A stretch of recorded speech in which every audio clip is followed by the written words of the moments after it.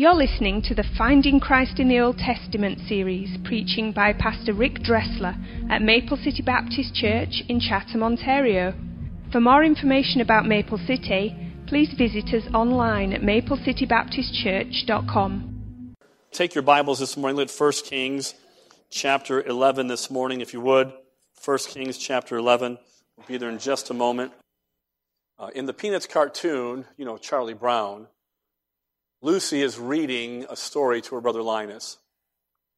And as she reads the story, she says, "So the king was granted his wish.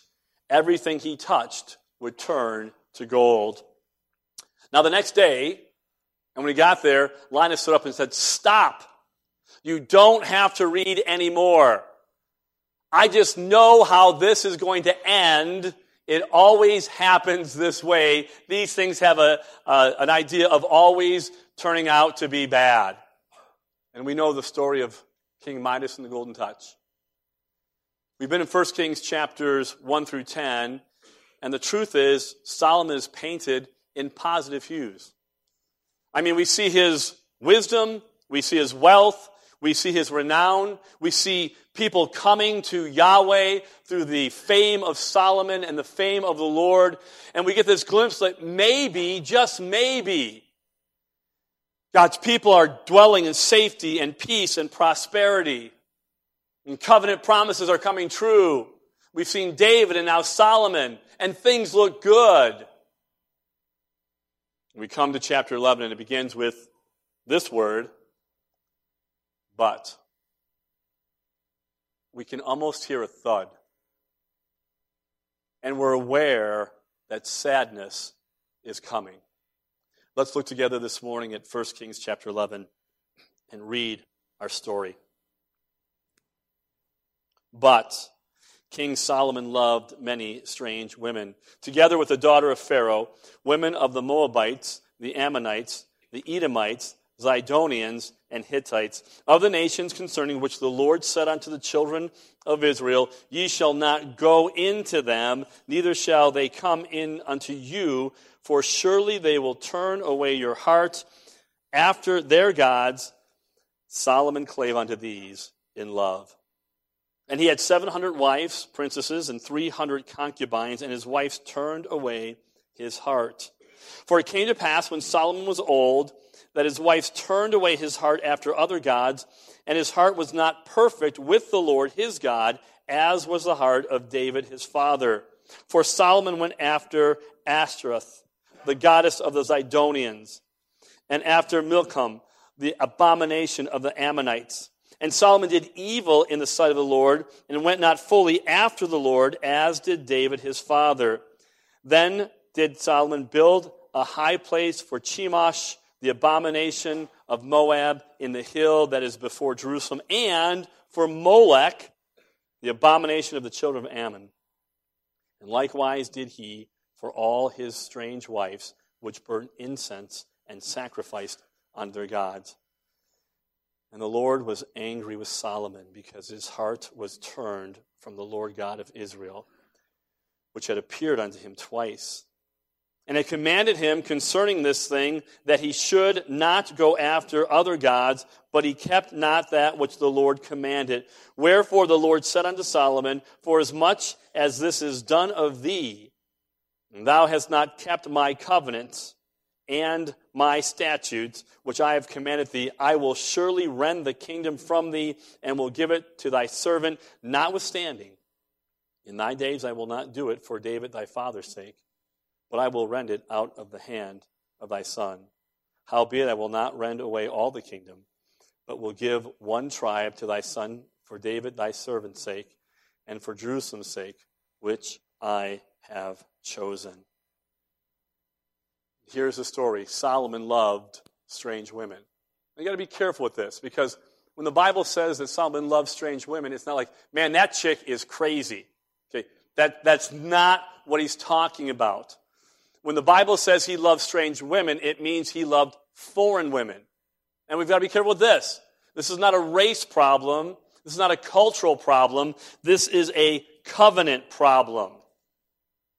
There were women outside of the covenant. So Solomon loved strange women. Solomon was warned by God. He was warned by God in our text.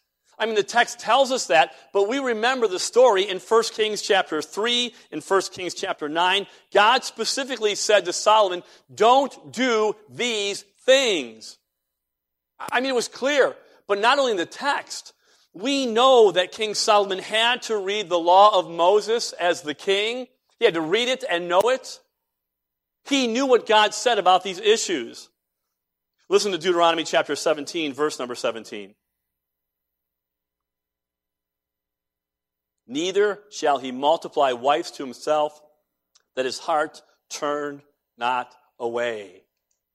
And so God gives a law and says, listen, don't multiply wives.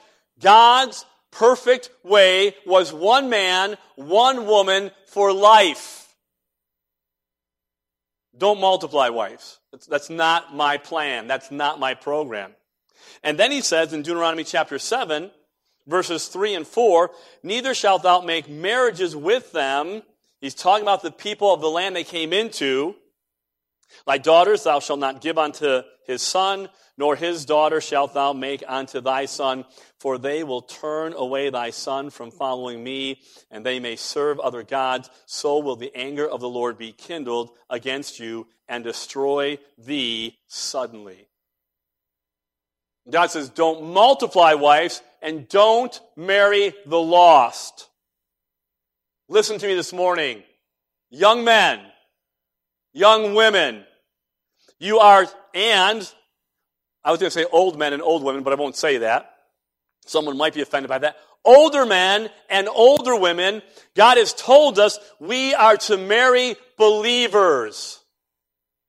Don't even entertain the idea that somehow this guy, this girl who is lost is going to be your missionary project. That's not God's calling for you. And so this morning you say, oh my goodness, Pastor, I've done this. I married an unbeliever. Or we were both lost and I trusted Christ and I'm married with an unbeliever. What do I do? Do I pack it up? Do I annul this thing? Do I quit? Do I get a divorce? No. You do what Peter and Paul said. Peter in 1 Peter chapter 3, Paul in 1 Corinthians 7 says, listen, stay and live your life out in front of them as believers, praying that God would see the difference in your life and they would come to a saving knowledge of Christ. That's what the Bible says. But Solomon knew this. Don't multiply wives. Don't make marriages with the lost. And Solomon's heart was wrested away from the Lord. And it's sad. This is really a sad, sad story. And when we look at Solomon's life, we have these bookends in his life. In 1 Kings 3:3, Solomon begins, and as he begins it says, and Solomon loved the Lord. And we come to chapter 11, verse number 1, and it tells us Solomon loved foreign women. This is his life. He starts out loving the Lord, and by the end of it, he's not loving the Lord anymore. You say, yeah, I see the story, I get it, but this really doesn't apply to me because I don't have 1,000 spouses. Right? You wouldn't want anyways. Nor am I worshiping Molech. I'm not there. This seems to be Solomon's problem, but certainly is not my problem. My friend, I want you to see what's going on here because there's more happening than just these marriages. We're talking about a first commandment problem. Love the Lord your God with all your heart, soul, mind, and strength. We're talking about an affection problem. What drives our heart, what we love. And by the way, everyone in here, whether you believe it or not, you do have a heart. This is our problem today. Make no mistake about it.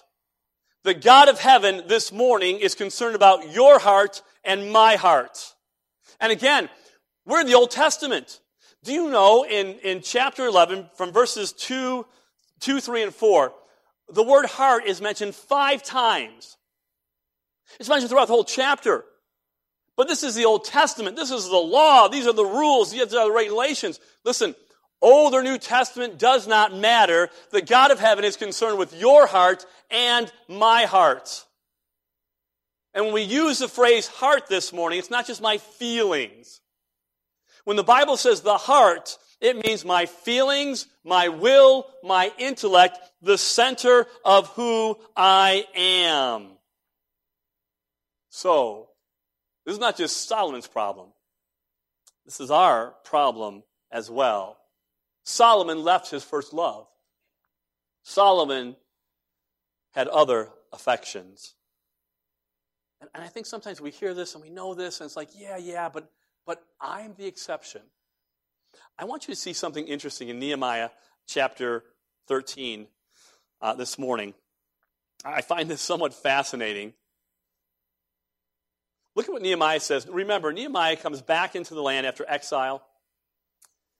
And the children of Israel were banished from the promised land because of their idolatry. They're turning their back on God. They come back to the land, and he says, and their children spake half in the speech of Ashdod, and could not speak in the Jews' language, but according to the language of each people. And I contended with them. Now listen, I have to tell you something. Part of the reason I like this portion of Scripture is really bad that I like it, because here's a pastor, and this is how he's really frustrated here. And I want you to see what Nehemiah does that I think most pastors wish they could do at times. He says, I contend with them, I cursed them, I smote certain of them, and I plucked off their hair.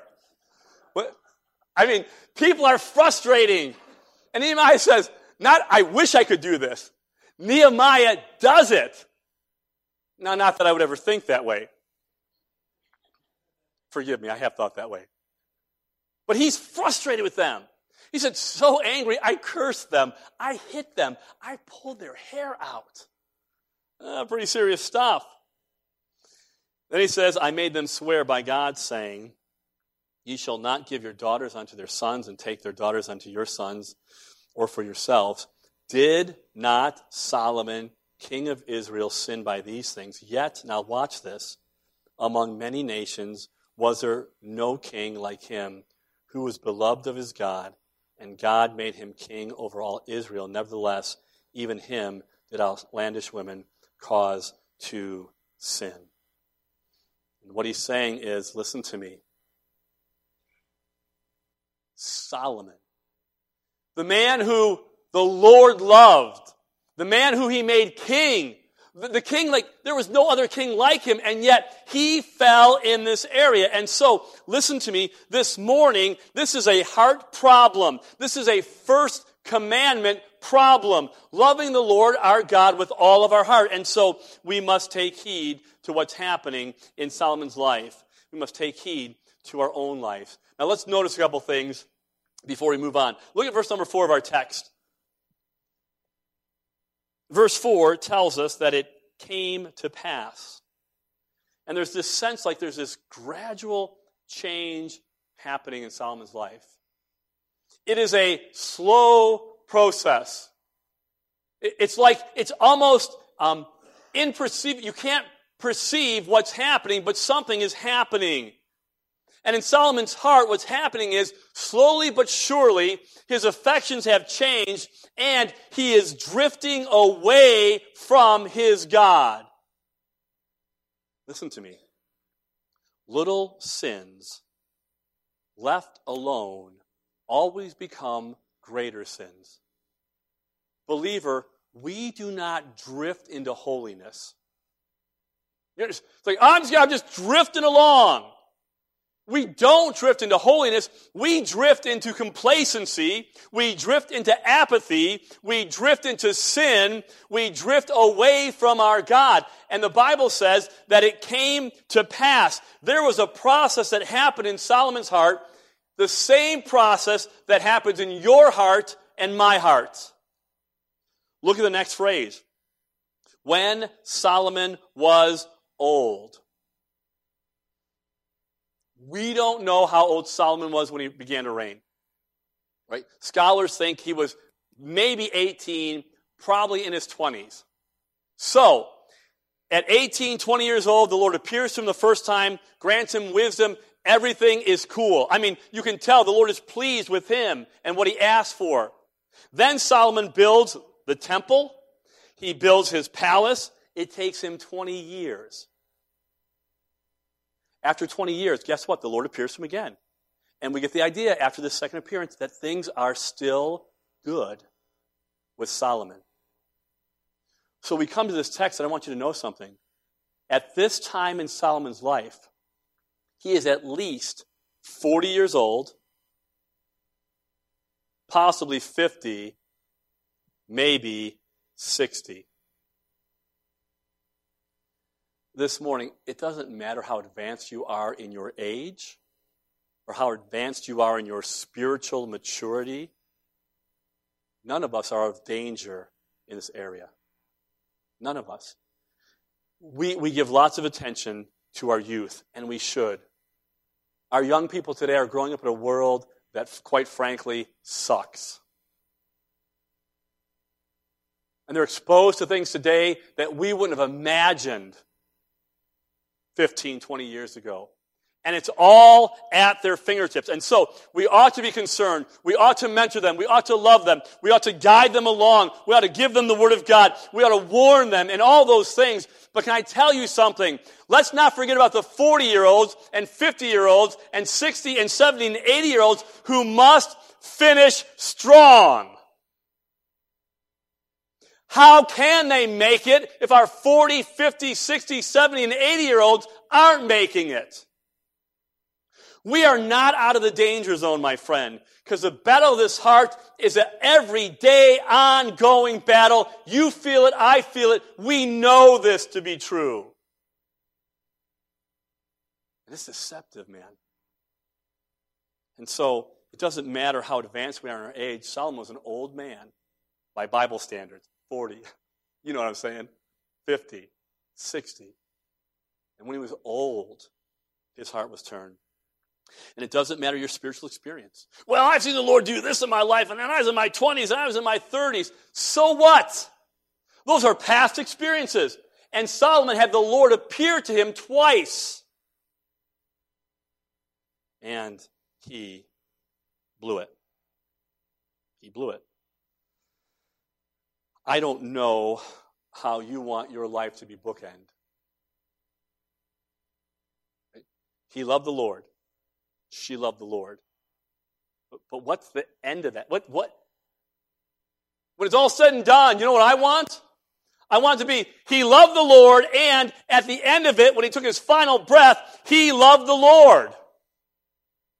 And I think for you it's the same, but I'm telling you, that's not just going to happen because there's a battle that's raging for the affections of our heart, and it rages every day in our lives. And if we do not guard it, if we're unaware, if we drift, we don't know where we drift to.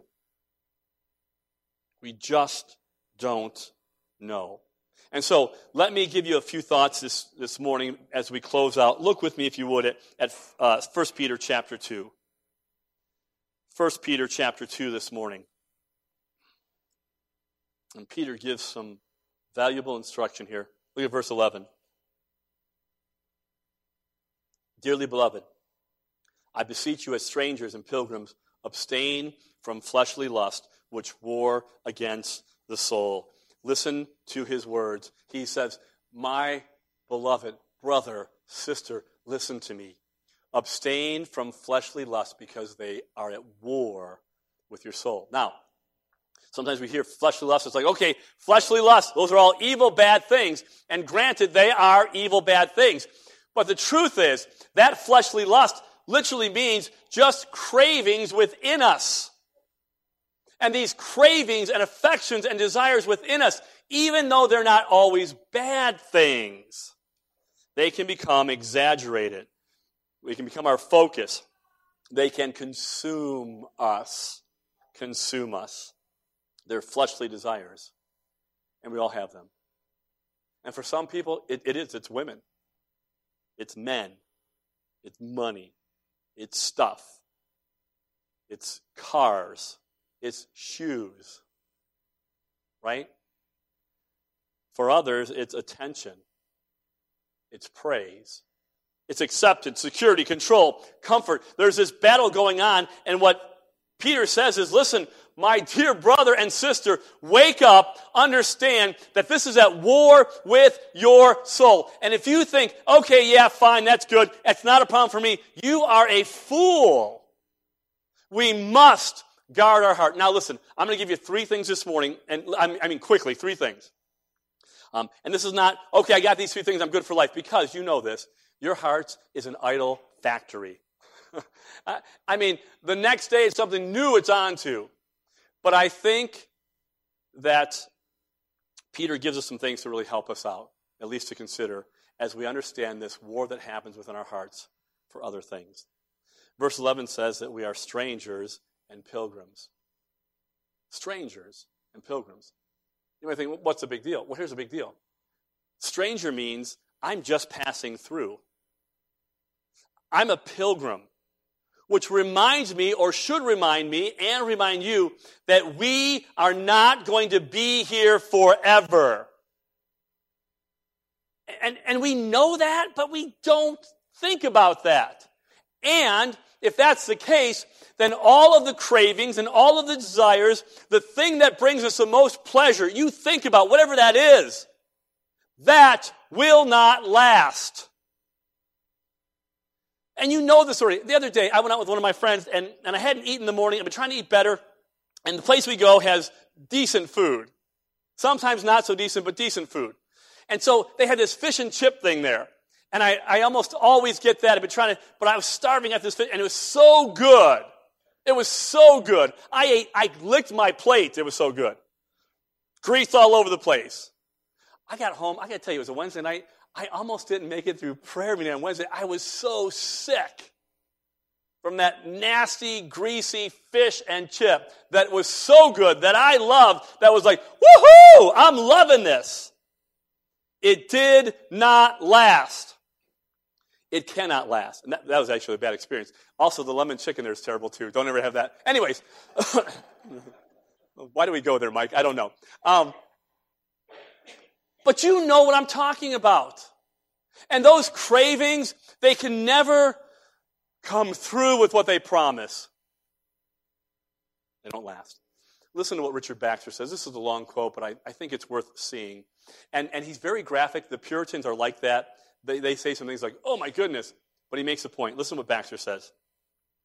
When the skull is cast up with the spade to make room for a successor, you may see the hole where all of the meat and drink went in, and the hideous seat of the face, which sometime was the discovery of wantonness, of pride and scorn, but you'll see no signs of mirth or pleasure. Go to the grave and see there the end of fleshly pleasure, and what is all that it will do for you at the last. Now think about what he just said. Go to the grave, put the spade in the ground, come up with a skull, and see the hole in the mouth and the eyes and the ear that took in all of this pleasure, and what you won't see is any of that pleasure. It's death. It's empty. It is nothing. And yet this is what draws our heart away from God, is the stuff that we know cannot, will not last. Now, I'm not telling you to go to the grave this afternoon and dig up a corpse. I'm telling you what Baxter said. And it makes sense, doesn't it? When our heart is battling, we must remember, first and foremost, we are strangers. Number 2, look what he says in verse 10. Which in time past were not a people, but are now the people of God, which had not obtained mercy, but now have obtained mercy. We are strangers. Number 2, when we battle these affections of our heart, we must remember that we have been shown mercy. We must constantly move from our desires, our sinful behavior, to the gospel. My dear friend, never grow weary of hearing the gospel of Jesus Christ. It is our hope. It's not we begin at the gospel and then we go. No, it's the gospel from A to Z. It is the gospel. And so many of us, we forget that we were running a hell-bound race. And some of you this morning, you are sprinting toward destruction. You're not watching, you're not listening, your eyes are gazed on your goals and your dreams and your plans, and I'm telling you something, you are running hell-bound into an eternity without Christ. And you're not going to be okay. Because the only thing that can save us is the blood of Jesus Christ and Christ alone. And without Him, there is no hope. And for the rest of us, we too were running a hell-bound race. And yet, we've been shown mercy. Mercy. That's what we have. Mercy. The unmerited favor of God. Stephen Charnock said, His death is the ground of all our good. And it is. And when these desires pull at our heart, we must remember we're strangers and that we have been shown mercy. What does Paul say in 2 Corinthians 5? The love of Christ constrains us. Because we thus judge that if one died for all, then we're all dead, and that He died for all, that they which live should not henceforth live unto themselves, or our pleasures, or our desires, or our own affections, but unto Him which died for them and rose again. So as we battle this heart, we're strangers. We've been shown mercy. And number 3, look at verse number 9 of 1 Peter chapter 2. He says, But ye are a chosen generation, a royal priesthood, a holy nation, a peculiar people, that you should show forth the praises of Him who hath called you out of darkness into His marvelous light. We're strangers, we've been shown mercy, and our job is to show forth the praises of the one who called us out of darkness into His marvelous light. Now listen, this is a little tricky because we naturally don't sing praises of those we don't love. Right? If Kim and I are at odds with each other, I'm not going around singing her praises how great she is. You understand that? She's not here this morning. It's not that we're at odds with each other. She's with her sister, okay? So we're not fighting. This is not a problem right now, okay? We do fight, but that's not today because she's not home, all right? But after she hears this recording, I'm sure we'll be in a fight over this, all right? But when I'm not loving on her, it's not like she's the greatest thing. But when I know her and I'm thinking about her and I view all the things that she's done with me, it is easy for me to sing her praises.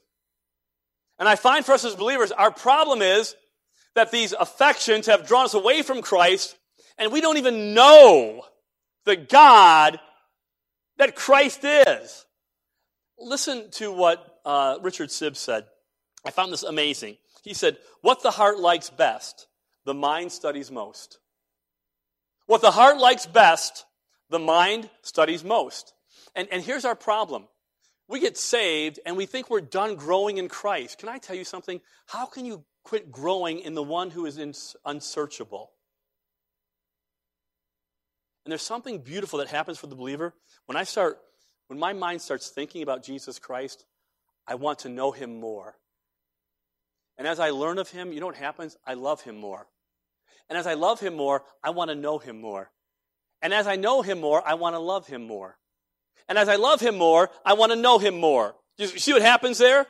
And then, as I know Him and I'm full of Him, it's easy for me to sing forth His praises. And when I do that, you know what happens? All these other affections that clamor for my attention and my love and my time and my energy pale in comparison. We are on Wednesday nights. We've been going through prayers of saints from the past. And this last week we just talked about Patrick, St. Patrick, right? He wasn't the Irish guy with just beer all the time. There was more to his story than that. Actually, a believer who was a missionary who went back to the land in which he was a slave. But I think Patrick sums it up about Christ in his prayer. He's talking about God delivering him from temptations and vices, and then he says this: Christ with me, Christ before me, Christ behind me, Christ in me, Christ beneath me, Christ above me, Christ at my right, Christ at my left, Christ when I lie down, Christ when I sit down. It's all about Jesus Christ. And for him, it was easy to sing his praises.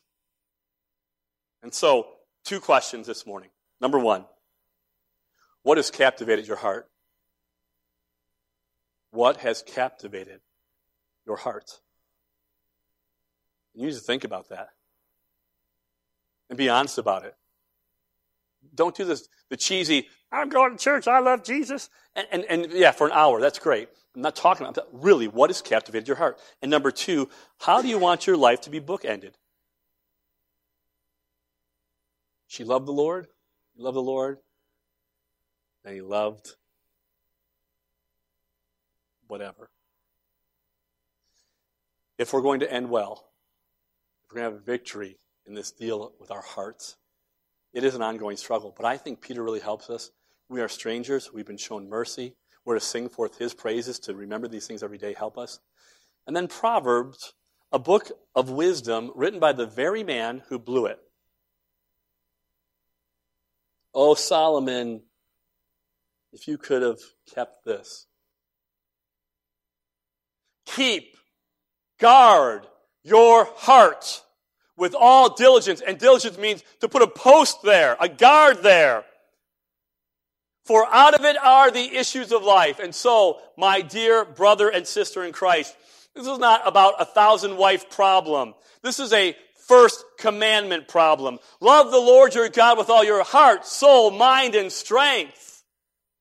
This is an affection problem. And in that way, we are all like Solomon. Guard your heart. Keep it. For out of it are the issues of life. Let's pray this morning.